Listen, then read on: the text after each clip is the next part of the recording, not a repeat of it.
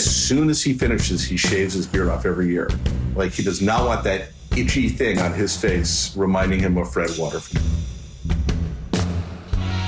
Luckily, he's excellent at growing a beard. He can grow a perfect beard in, like, a week. You don't own me, I'm not your property, so take a shifty little beady eye over me. Baby in her arms, husband on the floor, guy hanging in the woods. Welcome to Eyes on Gilead, a weekly podcast dedicated to The Handmaid's Tale.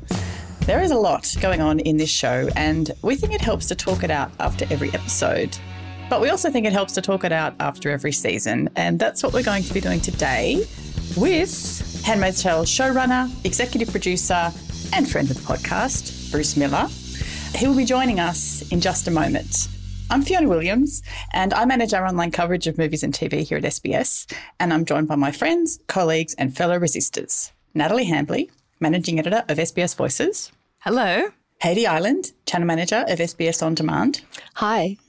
And Sana Kadar, host of All in the Mind for ABC Radio National. Hello. Hello.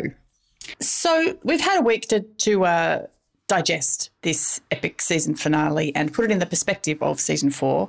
Have we all got questions for Bruce Miller? Hell yes. Like 1,000. I know, we've had to cull them down a bit. We don't have Bruce for very long today. So, yes, we've got a million questions. And thank you to all the listeners who've submitted questions on Twitter. We've tried to incorporate as many as we can in the time limit. But, yeah, we could just go on all day with Bruce. We're just going to have him back, aren't we? Anyway, let's get straight to it. No one wants to hear us. You've heard us all season. So let's hear from Mr. Bruce Miller, who is about to join us in our Zoom room. Mr. Bruce Miller, it is such a pleasure to have you back on Eyes on Gilead. It's nice to be here. It's always a treat to talk to you. And may we say thank you for the gift that has been season 4 of The Handmaid's Tale.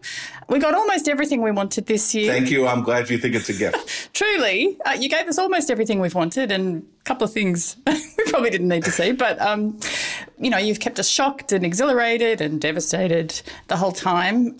We have a bunch of questions. We've got some listener questions as well we want to get stuck in. So, yeah, are you ready? Sure, I'm ready. They're also, the script is available. I don't usually release the script, but MGM released it through Script Notes, I think. They just did an interview and they have the script, which is, it's really the script. And it has stuff in it that we cut out of the episode. It's really just, it's very embarrassing for me that it's out there, but for you, I'm sure it'd be very nice to read. But for me, it's like, like finding the ugliest picture from 7th grade and just using that as your profile picture forever. So, well, we will be devouring that like a handmaid in the woods. Speaking of that, on the Fred demise, shall we say, how did you arrive at that particular method of assassination, and what was on the B list? Well, it wasn't complicated for me. They were, salvaging Fred. They were doing what Mark Twain says to him when he sends it back to Gilead is right, which is you're going to be tried under the formal Gilead legal system. You're going to be punished. So that's up to them. Well, yeah. This is what they do in their legal system. So, it's all according to their own rules. So kind of it would be different if he was going to die by accident. But there can be poetry when June is choosing how he dies. When someone is choosing, it's like people talk about how pretty Gilead is and how it has such a nice aesthetic. And it's pretty because they want it to be pretty. It's not pretty by accident. They work really, really hard to make it pretty. So this can be creepy and meaningful in a scary way because besides me, there's some decision behind it. You don't want to make that, you don't want to make nature be the poetic. You want it to be June that really wants a certain kind of poetic justice because then it means something that she decided to do it this way and decided to bite him. Well, the good thing is that we say goodbye to Fred this season, but we do also have to say goodbye to Joseph Fiennes. I was wondering if you would like to talk for a minute about what you think he brought to the character Fred. So much. We do have a bit of a contest on our show of what actor is the furthest from their character. Mm-hmm. And they're all pretty far from, even Lizzie is very far from June. Sure. But I think Joe would certainly win that contest on many, many episodes. He's a lovely gentleman.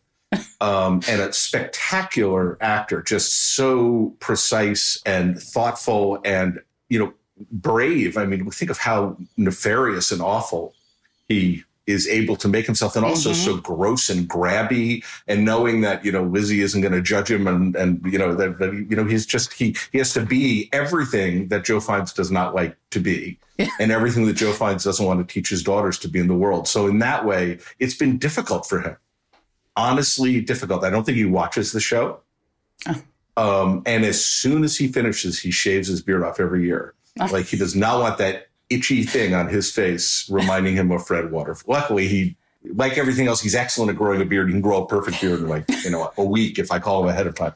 But like everything else, he's wonderful. But I think the intimacy, the depth of pain that you're able to see in the Fred June scenes of kind of real misogyny and real, like when he's very scary, when she doesn't know how to, when she's in his office and she doesn't know how to pick, none of that would have been possible without the trust that he's engenders from Elizabeth Moss and all the other people on the cast. He is a gentle, wonderful human being. He's a very generous actor. And the how terrifying that character is above and beyond anything I ever imagined, is only kind of exceeded by the fact that you still, you just can't believe that that he can still suck people. And you guys were commenting on the book he had in his office, in his cell. Yeah.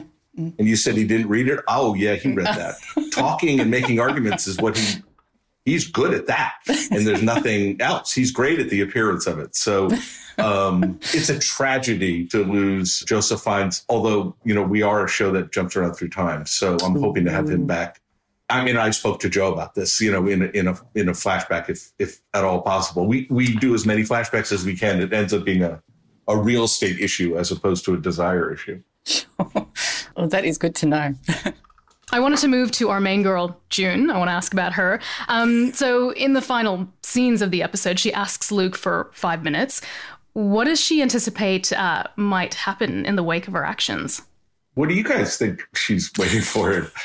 Well, what I think is, and I've said this before, the end of a season is a really interesting thing, and it's kind of only a TV thing because, movies don't have an end of a season. It's almost more like, kind of serialized movies from a long time ago, with cliffhangers or serialized books like, Dickens was all put out 1 week at 1 week or 1 month at a time. And so that was that's why if you read them all put together, every chapter seems to end with like, what is an end of an episode of our show? So I think I want the end of the season to really be the end of one story, but the beginning of something else. And so that's the beginning of something else. That's the reckoning between two different things. One is her wanting to do this and knowing if I was a good mother, it'll destroy me as a mother. And the other thing is Lawrence saying to her, this isn't going to be enough. Yeah. And so those two things are kind of warring in your head at this point. Are you saying to your husband, I did these terrible things and I'm not going to do anymore? Probably not. So we spend a lot of our time kind of pushing off reckonings, like, can we talk about that tomorrow? Can we do that? And so if I'm going to leave the audience in limbo for so long, and I hate doing it, but I'm just pokey, then you want to leave them in a place that they're comfortable. And I think having a question you don't particularly want to face is a place that we've all been. But I think she's 5 minutes away from a reckoning. I think she thinks she has decided that she is not a person with new problems. She's a new person, and that person is not good for all these other people around her. It's probably not good for her, but first, she's got to remove herself from here. So I think that's what she's feeling. But it really is one of those things where I'm just trying to underline a chaotic moment. I don't want to ruin it for you guys and say, start thinking about next season. I want to underline the moment she's just had. So if she comes in, she's just picking up the baby and holding it, it's one moment. If the husband comes in and sees his wife covered in blood holding their baby, which in any show is a good first scene, and sees that and starts to get upset like you would if you guys walked in on your partners with holding your progeny and covered in blood. So I think it's a really interesting place to both stop and start. And so that's why I kind of push out a few minutes. Like, it's not like we're stopping and he's going to open his mouth in a second. I didn't want you to feel that. I wanted you to feel like this is what's going on. And these are the 2 things or 3 things she's thinking of. Baby in her arms, husband on the floor, guy hanging in the woods. That's it. Have a nice break. Have a nice season off. Thanks for that. See you in 5 minutes. We've got a listener question. We've got one from Melanie Elron. Question for Bruce. What is Serena's status now? She's got rape charges were dropped. She had immunity from the ICC. So is she just an asylum seeker now? Yeah, well, not necessarily, because she came over under a different kind of agreement rather than she didn't say I'm a citizen. You have to say I'm a citizen of the U.S. and I'd like asylum because I'll be in danger. None of those things really apply. She's got a different status, but her status basically is that she's fulfilled her deal with the ICC by bringing them Fred. And now that she's been processed, as soon as she gets through with the signing the papers of getting out and also gets the approval of, Mark Joel and the people she made the deal with, she's free. But she might be free with, free is a very interesting word, but free with support is very different than free. Yeah. Sia, she doesn't have a penny to her name or an outfit to her body. She doesn't own anything like June back in Gilead. So free is interesting in that case. But she has no charges pending. Yeah. Okay. That's good to clear up. I've seen a bit of a shift in Serena's character this season and have, felt quite sorry for her at times. How have you seen Serena changing this season, and in what ways do you envisage she'll react to her newfound freedom? Wow. Well, so much of it is, I put in a drop and Yvonne Strahovski turns it into a beautiful, delicious mojito.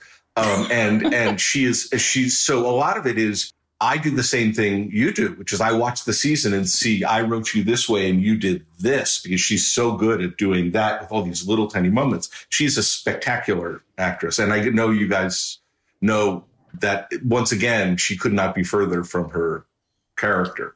Yeah. She's just a big, loud Australian and who happens to look like Grace Kelly. But I think for her, I think this season, what I really wanted to do was when Serena knows that the best thing to do is something, the most logical thing to do, the most chance of success is something that she doesn't want to do emotionally. That's my favorite kind of dynamic. So she knows, she gradually realizes that Fred is still the best route.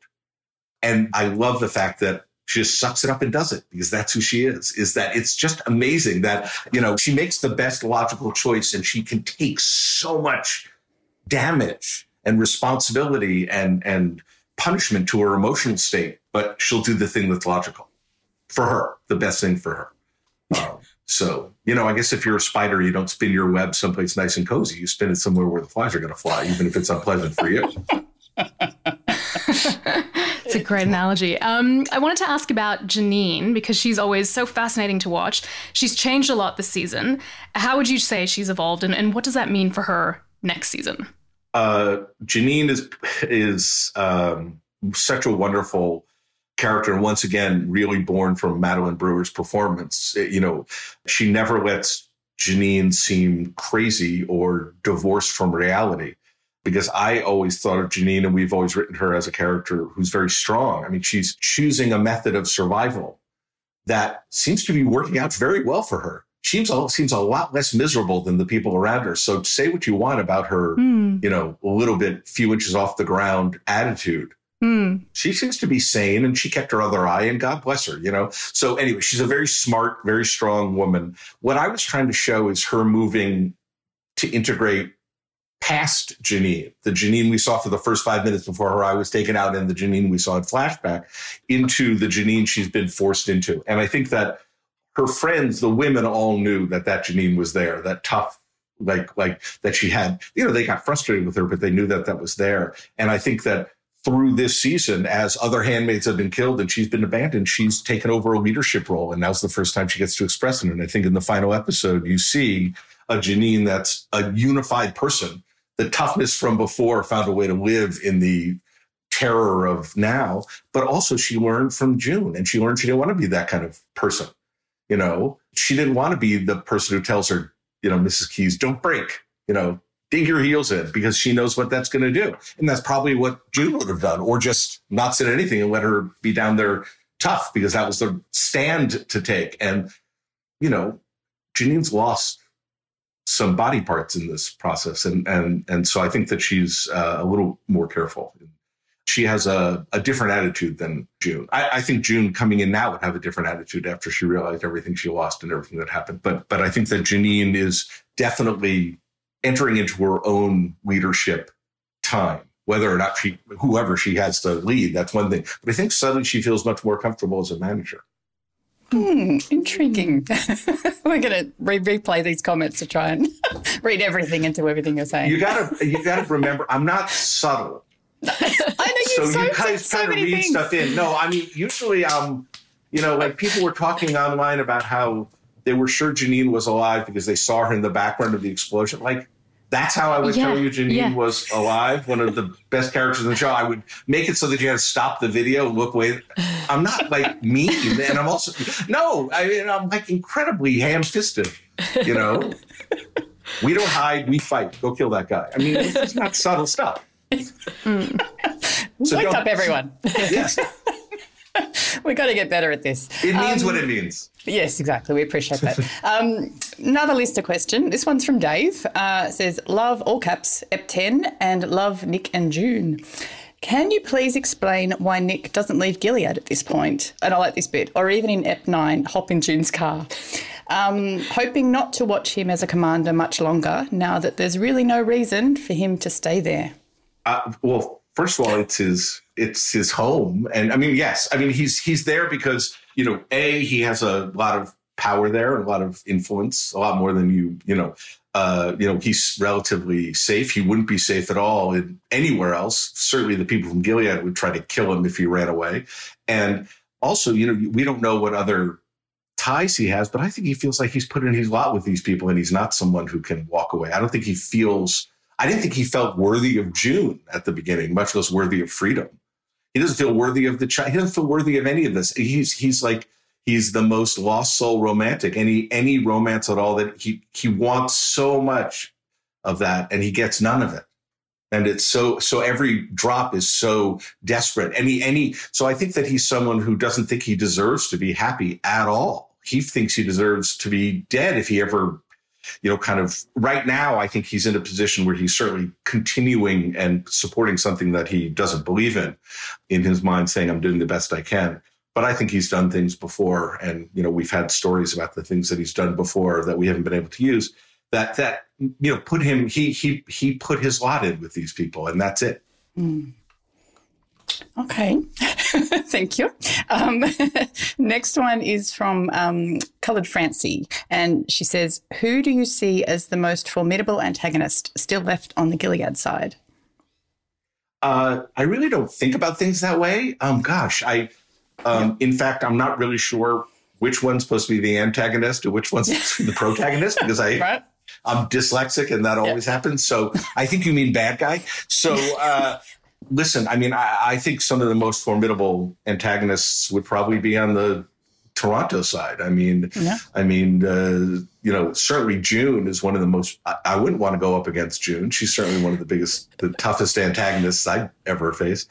So I would say, there's certainly tons and tons of people in positions of power back in Gilead who we don't see, who kind of are the face of the faceless. But Lawrence, to a certain degree, Nick, but Lawrence is a survivor. That's all he is. And he has no other agenda. And look how good he is at it. Right. He's survived. And the other thing, Nick feels the same way about June. No matter what he does, where is she now? He did exactly what he had to do to keep her alive and get her out. So anybody who talks about why didn't she do this? Why didn't he do that? Because he couldn't, but she's alive and she wouldn't be. She'd be dead. And so I think that the people with the power to keep her alive are also the people that's the people you should be afraid of. So I think, Serena is certainly the biggest enemy, I have, and in the Aunt Lydia and that whole power structure as well. I think she's very, very, a very big thorn in the side of Aunt Lydia, as she was when she was there. So the battle lines that have been drawn are drawn still. Yeah. Great. Speaking of Aunt Lydia, we've had a couple of nods to the Testaments this season, and I'm wondering what the official status of the Testaments spin-off is. The official status is that I'm still kind of noodling exactly how to make the transition into it. Sure. But yeah, there are pieces here. I mean, and certainly Lydia has not been someone to exert power, to try to manipulate the power structure above her head, ever. We haven't seen her do that. She pushes a little, and she pushes a little down below, and she certainly. But when we see her with Fred in season 1, she's not an employee, but she's under him in status. That all turns around this season, and that's the turn that she feels like she has enough power to exert. And we start to see where that power comes from, which is just the fact that she's got a girl in every house. So that's just like the eyes. So she has all this power of information.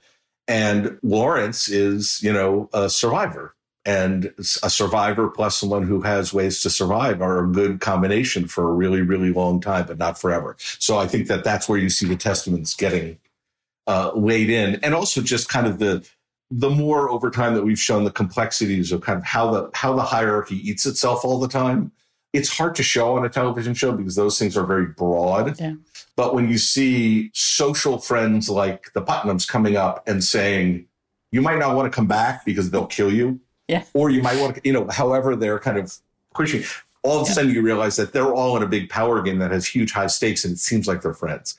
And it's hard to paint that on a big stage. It's better to do kind of intimately one-on-one. But that power structure is something, I mean, honestly, Margaret watched the show before she started to write the book. So kind of the stuff we were working towards, I assume she incorporated it, she certainly did in our conversation. So I think that they fit together well. I mean, they're built to fit together well. The book, the series, and the second book. I think that if I look at what Handmaid's Tale should be in the end, you kind of just want it to be a nice set of DVDs that you put between Handmaid's Tale and the Testaments on your shelf, just something to cover that area.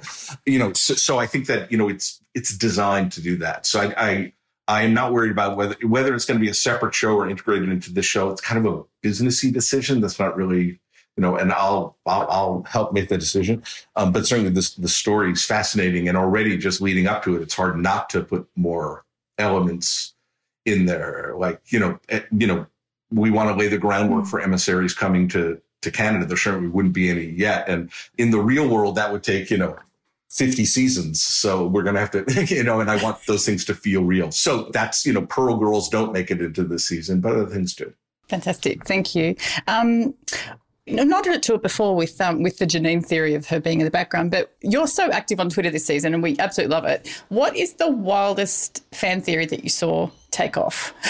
Like, what are some of the theories that you just went, what? Where did you get that from? Are there any? There are tons. I think the thing is people make a guess and then go down a rabbit hole. And God bless. I love doing it on other shows. I mean, I think it's wonderful. And certainly we pay excruciating attention to details. So oftentimes you're noticing something we put in there on purpose. It was there to mean something. So my worry is always when people say, well, this means this and this means this. My biggest things are things I felt like I had in the script, or I had a way to deliver the information, and then I didn't because I didn't think it worked, or it didn't work in the scene. And everybody is dying for that piece of information. Like June went to therapy, like those things. I mean, first of all, everybody is really nice to say, why doesn't June go to therapy? Do you think they offer therapy to refugees in our country or around? They don't offer anything. They wouldn't offer her anything. The fact that she has a house to live in is crazy. Offer her therapy. Why should she get free therapy? I mean, she should. Of course she should. But refugees aren't supported like that in this world. So it's nice that everybody thinks she should get therapy, but so should everybody else who's a refugee get therapy who's been through something like this. But I was surprised by how many refugees who we spoke to and refugee case managers who we spoke to who said they don't avail themselves of that the last thing they want to do is go over this stuff again. I mean, it's not like something you repressed. It's not like you're going to a therapist to bring it back up, or you don't want to relive it. You don't have a problem, So as far as they're concerned, they're like, fuck that. I don't want to go. So there's a lot of that. So that was a concern because there was a line of dialogue, a couple of lines of dialogue that I cut out because I had a bad edit and I couldn't get around it. So I cut out the dialogue, those kinds of things. Like that is always frustrating because it's my mistake. Another thing was, just her wearing red afterwards was also another kind of extrapolation from conversations we had with refugees, not a direct thing, but just that the idea of doing a lot of the things that you did before because they reduced your anxiety. And if you were beaten, if you didn't wear red, if you noticed yourself in a mirror and you weren't in red before you realized you were in Toronto, you might get a hell of a panic attack. So that's kind of anything to reduce your anxiety. That certainly wasn't a story that we were told. And we have designs on, it's a very important color to us, and it was a very important color to Lizzie and to June and the director. So, and once again, it's mindful. It's not accidental. So you can really tell a story with it. June's putting on that coat to go out in the woods and shed some blood. It means something. Yeah. A lot of the theories we're noticing are around the paternity. Now that we know Fred, is the father of Serena's baby, or is he? That's another theory that's going around. But the paternity of Nicole, people have been questioning now. Were you expecting that twist? No, I wasn't expecting that. But I have to wait and talk to my writers before, only because everybody's been doing press in a million different places, and Lizzie and I haven't even spoken about any of this yet because it didn't even come up because I didn't even think about it. So I can't say anything because someone else might be out there thinking of a story that works really well with it happening another way. So it was never intended to say that, they would have done a paternity test. So I'll see what happens. But yes, they would have done a paternity test as soon as she got there. Good to know. One of the things that always seems to happen is that the episodes always pick up right where they left off. Is that an important rule of writing Handmaids? And does that give us a clue of where season 5 will start? It's completely unintentional. And it's my decision, and it's completely unintentional. And I think it has something to do with some sort of mental illness that I have about not, the show is so much one thing. It's The Handmaid's Tale. It's from June's point of view. And I feel like if you miss something that June goes through, it leaves a hole for me. It's like, so I really don't want to miss something important that's happening. So I don't do it intentionally. I just think when I start to think about next season, I sit down with a pen and paper and I go, okay, well, what would happen next? That's all I do. It's very simple. And so the problem is I'm kind of going, oh, well, 10 seconds later would be this and this and this. And then I find stuff I like. So, I could jump. There's no problem with jumping. And I try so hard not to have any rules on the show. These kinds of shows, especially when you're entering season 5, they drown under always and never. We always do this and we never do that. It's just not a good way to do it, because sometimes you have to do stuff that's cool, in a different way. But Lizzie noticed. Lizzie said to me, well, we always start where we finish. And it had never even occurred to me. So I like it. And also there's something I like about pulling people into the show quickly, but not on in the first 5 minutes. I'm talking about the first 0.4 seconds or 0.2 seconds. So that's why it's just the title and the show. Because I feel, and so that is also an element of that, which is don't start in motion, but start with June. Where's June? Where's June? Right? At the beginning of this season starts, I don't know if you remember, they're carrying her and it's a red screen and we see handmaids come apart and reveal her in between being carried. And that's it. It's where's June? And so I think that kind of lends itself. It doesn't force you to do that, but it lends itself to that. So we're still processing season 4, of course, but we'd love to know if you've started writing season 5 yet, and if the vibe is a bit different this season. There's a COVID vaccine. Fred's dead. How are you feeling? Well, all of those things. It's so funny because all of those things really do weigh on, because we are in a business, and you guys are slightly too, that we come together after a break. I mean, we write a whole season, then as I'm shooting it, I lose writers. They go off and work on other shows, and then we shoot the show, and then I finish doing the post-production, and then we put it out, which is a part of it I always forget is coming. The show it to humans, part of it.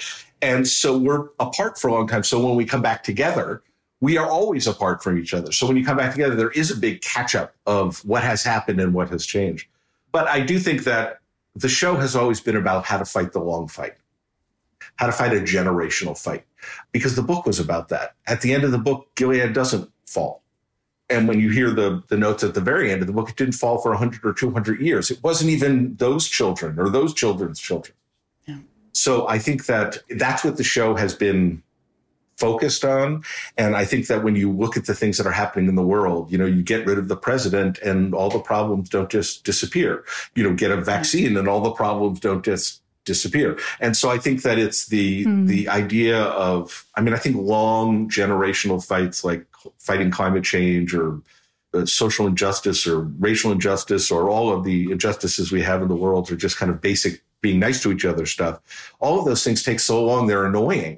Because you don't ever get anywhere in your life. And I think that's the thing that we have to get more used to is not making any fucking progress, just fighting on. And that's what June is doing. She's just moving the ball down the field. She's just trying to weaken Gilead, trying to fight for her daughter. And it may be her fight, it may be her grandchildren's fight, but she's going to fight it. And so I think that coming back in a world where we've made all this progress is showing you how much progress we have to make. Right. Well, we know you're on a bit of a tight schedule. We have a million more questions for you, Bruce. Feel free to jump in our Zoom room anytime you like. We're literally here all the time. I have a few questions for you before or a few things. Just a few. Sana, is that who you Yes, yeah. You talked about when you were a kid, your parents would talk about rivers of milk and honey and how gross that sounded. Yes, yeah. There was actually a line in the script. There was a line of voiceover that she says, you'll be, at the end of the thing, she says, you will be in a land of milk and honey. And she says, which sounds kind of gross. Oh my God, that's hilarious. Which actually sounds kind of gross, which does sound really gross, It's actually. so gross. That is so hilarious. It's so to gross. know. Both of those things, but together. Yeah. I hated milk. as a And kid. one sounds super dangerous. A river of honey just always terrified me. Like, oh my God, it's like molasses killed a bunch of people in Boston. And, I don't know. See, that would have worked for me. Thanks for sharing that. That's amazing to know. Okay, so I picked up on something there.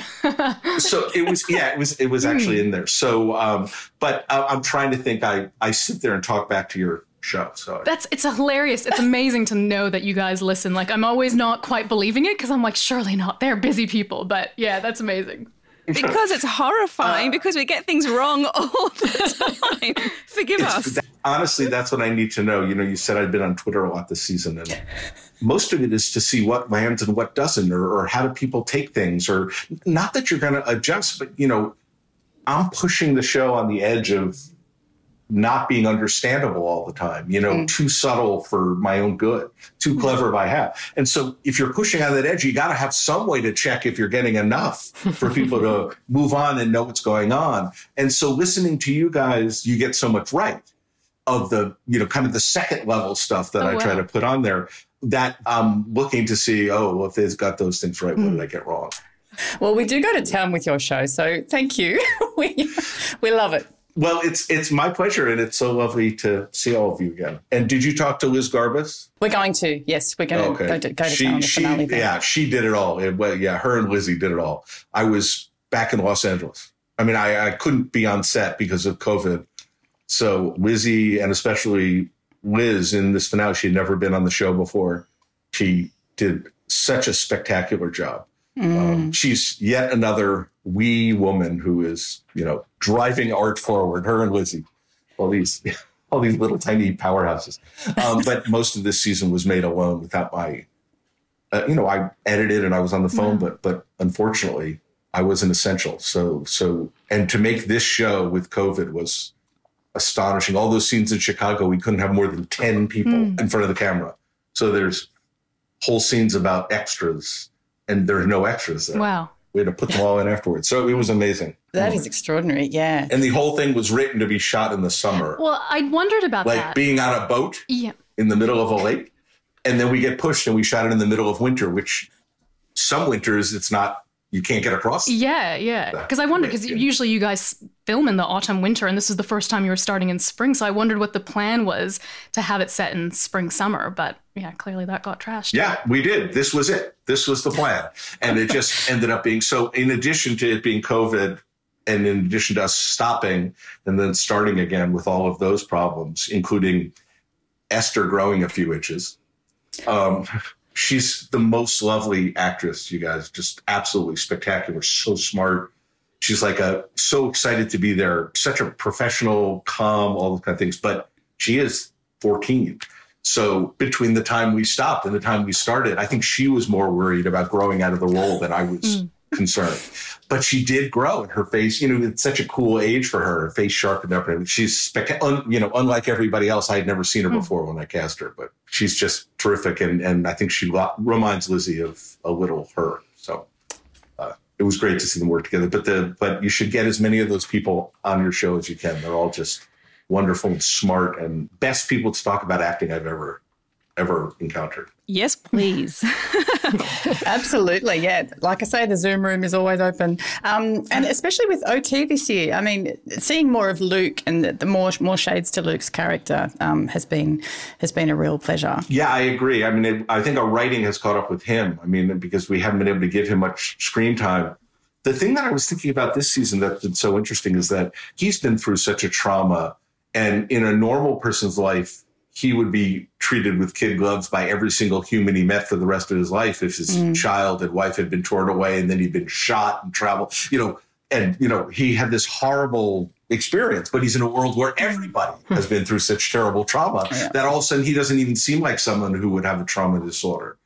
The same thing with Mark Toello. Can you imagine how many Junes he's had to deal with, or how many Serenas, or how many, one after another. He's heard those stories, not just from June, but he's heard those stories from 1,000, 2,000 other people. And you can't do anything about it. You can't help. You can't do anything about it. But OT is a spectacular actor in that he's, it's once again, the way that he talks about it, it's really trust with Lizzie. But he and Lizzie are both now directors. I mean, he directs and writes his own. I think he wrote and directed, produced and starred in a show, in fact. So the way they talk, I think, has changed this season. And I think that might be a function of it. But honestly, it's just such an interesting, rich, and untapped area for him to play. I mean, you don't see it on TV.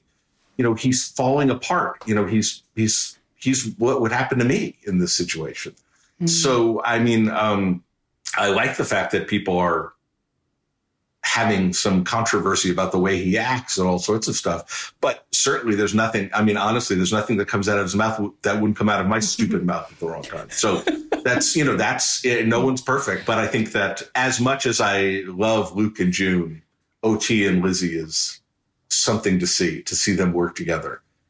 It's so quiet, and they talk to each other so quietly. It's all smiling and laughing, and it's an intimate thing to see, and they've now been doing it for 5 or 6 years. It makes the hair on the back of your neck stand up when you watch them do it in person. It's amazing. Yeah, he's been magnificent to watch this season. He's been great. Yeah, I love how far ahead he is of her as a character. When they're on the steps outside, she says, "So, did you guys write your own vows?" She's like, "What's up?" He's like 19. He's like 19 scenes ahead. Yeah. He's like, okay, because you got to remember he was married before. He's been through a lot of these jitters and everything before. The thing that I would like to say about all our actors is they, in a normal year, spend a lot of time and energy getting to us to shoot on the show, and all of them have very big careers and do not have to do that and are not required by contracts to do that. They do it because they love the show. OT is so much that person, travels from across the world to be there on the right Thursday. This year, that became an impossible problem. We were allowed to bring people into Canada, but they had to quarantine for 2 weeks and then quarantines for 2 weeks on the other end. So each day of work was a month. It was like being in some sort of time warp. OT came, Alexis, all these people, they had families back home they couldn't expose, all of these kind of things. And then we lost some people. Cherry Jones could not come up. Clea Duvall, who I adore, who plays Sylvia, just couldn't come up. I mean, there's no way. She has a family here. So the impact on the stories is heartbreaking for me. That there were stories we were going to tell. There were stories about Alexis and Clea and that life, and Charlie Seltzer, the little boy who was available for us one day. Yeah, was so cute. So I think that they go so far out of their way for us. They must find something really interesting in the performances. I always think I'm just giving them my little 7th grade Christmas pageant dialogue and they're being nice to me. But I guess they like it. So a little hint there, you mentioned Cherry Jones, so there would have been a bit of a Holly moment. I always look for those Holly moments. More than one. I mean, we love her. I love what you could see of June in her, just like what you could see of Serena. And I'm sorry, please look up the actress's name for me. I forget her name off the top of my head. Played Serena's mom. Yes. But you see so much of who they are and who these women are. And I love that June had trouble with her mom, and now kind of some of that trouble is really keeping her alive, and some of that trouble is still getting her into trouble. It's just, Cherry Jones is such a spectacular, strong actor. Yeah. There's an actor and actor dynamic between them that translate into a strong mother-daughter dynamic. I mean, it's lovely to watch. And I mean, honestly, if I have a chance to put Cherry Jones in a TV show, you do. You do for posterity's sake. I mean, she's so spectacular. So yes, there was a story with her, and there was more with building up Una and Moira and all of those stories. But Zawe Ashton, who's a very busy actress in Britain, could only get to us for a short period of time, and one of those had to be that boat. And so, right. All the inside baseball that ends up affecting your viewing enjoyment. So I hope it didn't affect you too much this year, but all I see are the things I wasn't able to do. It's such a great show. What are you talking about? It's amazing. We now have this gaping hole of no handmaids for another year, and we don't know how we're going to fill it. Yeah, what do we do, Bruce? I'll come back every week. Or hold you to that. You guys would be so bored. I do have to go, though. Thank you so much. This was just lovely, and I do really enjoy listening to the show. If you didn't all sound precisely alike, it would help. Sorry about that. Sorry, we'll adopt accents for next year. Yes. Thank you, Bruce. It's always a pleasure, and please come back next season. It's my pleasure as well, and I really do appreciate you, caring enough to dig around in the show. It's very, very fun to listen to, and I don't sit there cursing your name, believe me. I sit there blushing. It's like it's not ego boosting. So thank you. Well, we're happy to help in any way we can. Thank you very much. We'll let you go. Thank you so much, Bruce. Yes, thank you. Thank you. Take care. Have a good day. Bye. See you later. Guys, I'm going to be floating on cloud 9 for the rest of the year till next season to know that Bruce listened to something I said and remembered it and commented on it. Oh my goodness. He's got such a crazy big brain. I could just we could sit with him for 2 hours just talking. We could have a whole episode just on one character at a time. Everything that he says about okay, of course I'm going to say Nick again, but even the Nick perspective, that was actually so interesting. I would love a deep dive on that. And of course, his insights into how all the characters act, as much as we try to pull it apart every week, it's so different to what we think, he's just got such a great window into all of them. Yeah. All right. Well, thanks for listening. That was fun. And we hope it helped with some of those theories about season 4 and some of those plot points. Good to know Holly was going to be in it. Sad to know she couldn't be because of COVID. Just another casualty of COVID. We're going to stay in the Zoom room in case Bruce wants to come back. We're never leaving here all year. We're just twiddling our thumbs. You've got the link, Bruce, anytime. Thank you to my co-hosts, Natalie Hambley, Sana Kadar, and Haiti Island, and our magnificent audio producer, Jeremy Wilmot. We'll be back. We're not waiting until the new season of Handmaid's drops. We've got a couple of bonuses left up our sleeves, so keep this feed active and we'll have new episodes drop in here when we've got them. But in the meantime, why not leave some feedback and give us a rating on your favourite podcast app? It helps other people to find the show, and if they haven't watched Handmaids yet, what are they even doing? But when they do, they'll know, hopefully, to come and listen to us go to town on it. And in the meantime, keep the hashtag alive. We're still there. So use the hashtag Eyes on Gilead with some further thoughts about the season to date, the series to date, while you have them. So use that hashtag Eyes on Gilead. You can find me there at Anything But Fifi. Sana, where can we find you? At Sana_Kadar. Haiti? At Haiti Island. And Natalie, where can we find you? At Natalie Hambley. And look, we don't know what we're watching now that there's no fresh Handmaid's episodes. We're at a loss, quite frankly. But why not dive into SBS On Demand? That's probably where I'm going to be spending my time. Eyes on Gilead is produced by me, Fiona Williams, and edited and mixed by Jeremy Wilmot. Until next time, don't let the bastards grind you down. You don't own me, I'm not your property. So take your dirty, filthy, stinking eyes off me. That's it. Have a nice break. Have a nice season off.